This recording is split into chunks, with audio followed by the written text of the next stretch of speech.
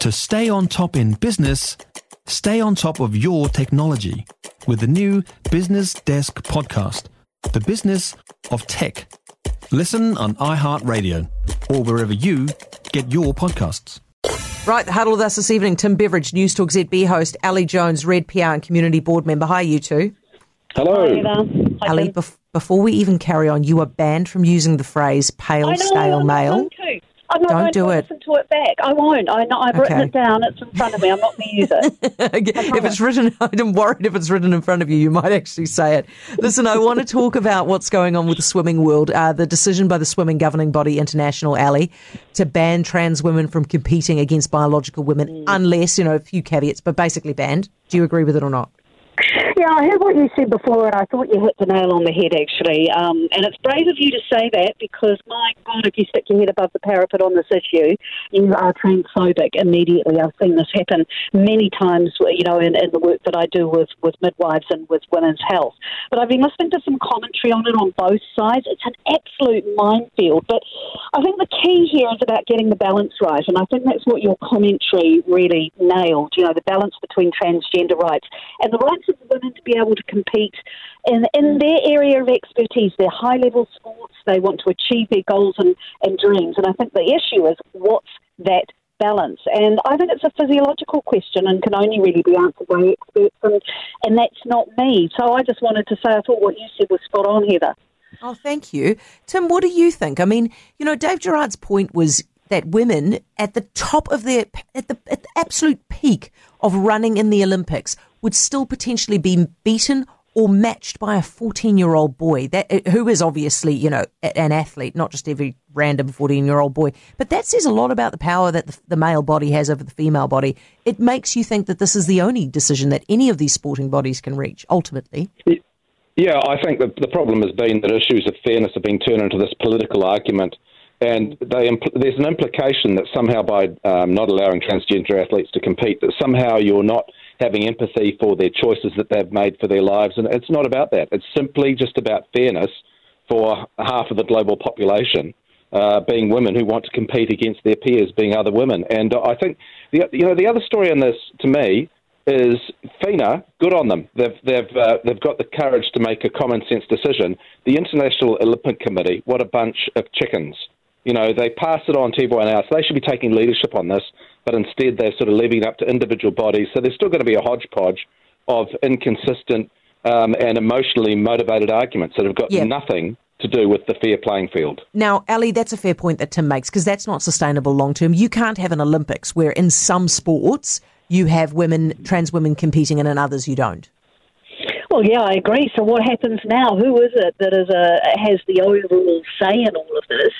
Because you're right, this is, I think, the first organisation to come out and take this, draw this line in the sand. So, look, I don't know the answer to that. I chuck it back to you. Who is it that does make this final decision for everyone?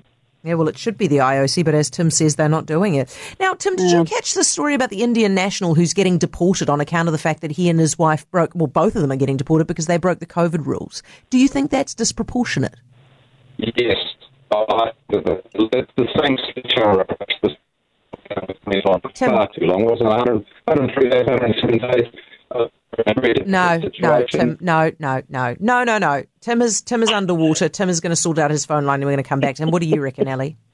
Yeah, look, I heard a bit of what Tim was saying down the pipe there, and yeah, it is. It's ridiculous. I mean, they're being deported because of the breach, which didn't actually result in a conviction because the judge said that the conviction would be out of all proportion to the gravity of the offending. So what does immigration do?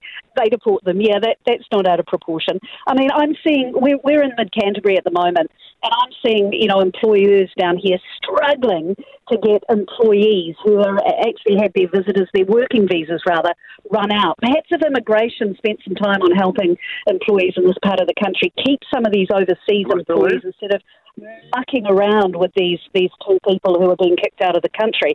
I just thought it was awful. It's way out of proportion, and I just don't know what the hell's going on within immigration. I just want to confirm, Ali, that the word that you used was mucking, wasn't it?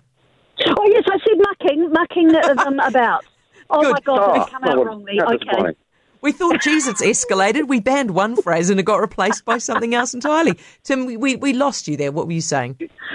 Oh, it was genius. I wonder if I can recreate it. Yeah, look, I think it's the same sledgehammer approach from immigration that we saw with the lockdown that went far too long.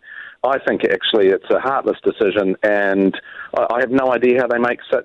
When the judge discharged without conviction and can see the human side of it and how difficult it was, I just think it's just again the faceless, heartless face of bureaucracy. I think it's ridiculous. Yeah, and it does beg the question, as I said earlier, what happened to Be Kind? All right, we'll come back to you, have a little chat about the Tauranga by-election and this cost that's going on the GPs by Middlemore, 14 away from 12 away from 6. And you back to Tim Beveridge and Ali Jones. Tim, the guys, well, I can name the person, Andrew Little, who runs the health ministry, tells us that the hospitals are coping, and yet you see that we are paying $1,400 an hour to each GP to be able to help Middlemore. This is not coping, is it? No, it's absolutely not. I mean, God, I just wish Andrew Little would just answer with a little bit of humility and honesty around the struggles of the health system, rather than banging on about, this is years of neglect, which is pretty much a very close cousin of the 9 years of neglect. But of course, it's that far ago that he has to take into account the 5 years that Labor have had this issue to get on top of, and plenty of notice about the shortages in ICU capacity and hospital capacity. So, yeah, I don't know what the solution is to it, because we've got this international labour shortage, but just a little bit of frank honesty from Andrew Little, which doesn't involve blaming everyone but Andrew Little. Would you agree with that, Ali, that actually these guys in charge right now, being Andrew Little and everybody else involved in the Ministry of Health, need to actually just say, yeah, look, we didn't do well enough? Or can they get away with blaming everybody? I don't know what advice the minister's getting, and I see this in more than one area at the moment in the government. And if I was a minister in the government, I'd be concerned about and be questioning of some of the information I've been given. There are two things here that concern me. Firstly, why was this not organised better? You know, I've heard people who are involved in this.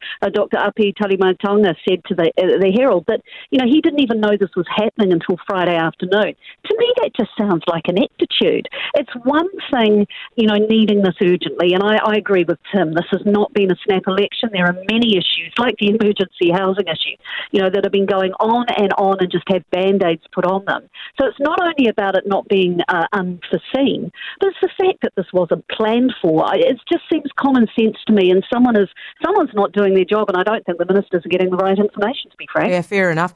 Now, Tim's phone is so bad, Ali, that he's actually dropped off altogether, although I can see he's calling us back. Jeez, honestly, men and technology. In the meantime, the Tauranga by-election, my takeaway from it is that if things are returning to status quo, Labor has got a little bit of trouble, because in 2017, actually, they didn't poll that well. What do you see?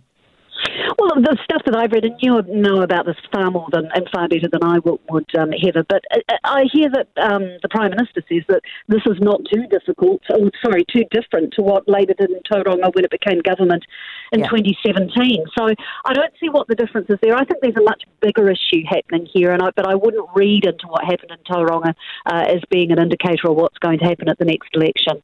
Why not? Well, because I think there are much bigger issues, and I think we're going to see the Labor hold, if you like, be chipped at right across the country. And the fact that this is not too different to what happened in 27 doesn't suggest to me that this is a huge swing or a change. No, and that's the thing, isn't it, Tim? If it's a reflection of 2017, which is exactly what I'm seeing, then it means that we're returning to pre-pandemic normal, which means national mid-40s Labor, mid-30s Labor losers. Well, it's not good news for Labor. And the expression into something, I don't know how much you can read into it, but what we can observe is that the Prime Minister didn't turn up to fight her corner as the other party leaders did. And I think that actually was a mistake, even though she was probably on a hiding to nothing on that. I think that at some stage you've got to show that you're in there for a tough fight. And look at the benefit that ACT got out of it. They weren't going to win either, but David Seymour turned up with his candidate. They got stuck in, and they've earned some kudos. Whereas it's been a bit of a lose-lose, I think, for Labor, and they should have fronted and fought it and said, look, even if we don't win, we're here for the people of Tauranga, because we're here for the tough fights and not just the easy ones. Guys, it's really good to talk to you. Thank you so much. Ali Jones, Tim Beveridge, our huddle this evening. Can I be honest with you? Actually, I think the Prime Minister did the right thing staying away, because there's nothing worse than turning up for a spanking and then everybody seeing you've got a spanking, which is exactly what National was always going to win this. So the smart political way to play it for her is just to not turn up at all, because you don't turn up to a fight, you're going to lose, do you? That's just stupid. 8 away from 6.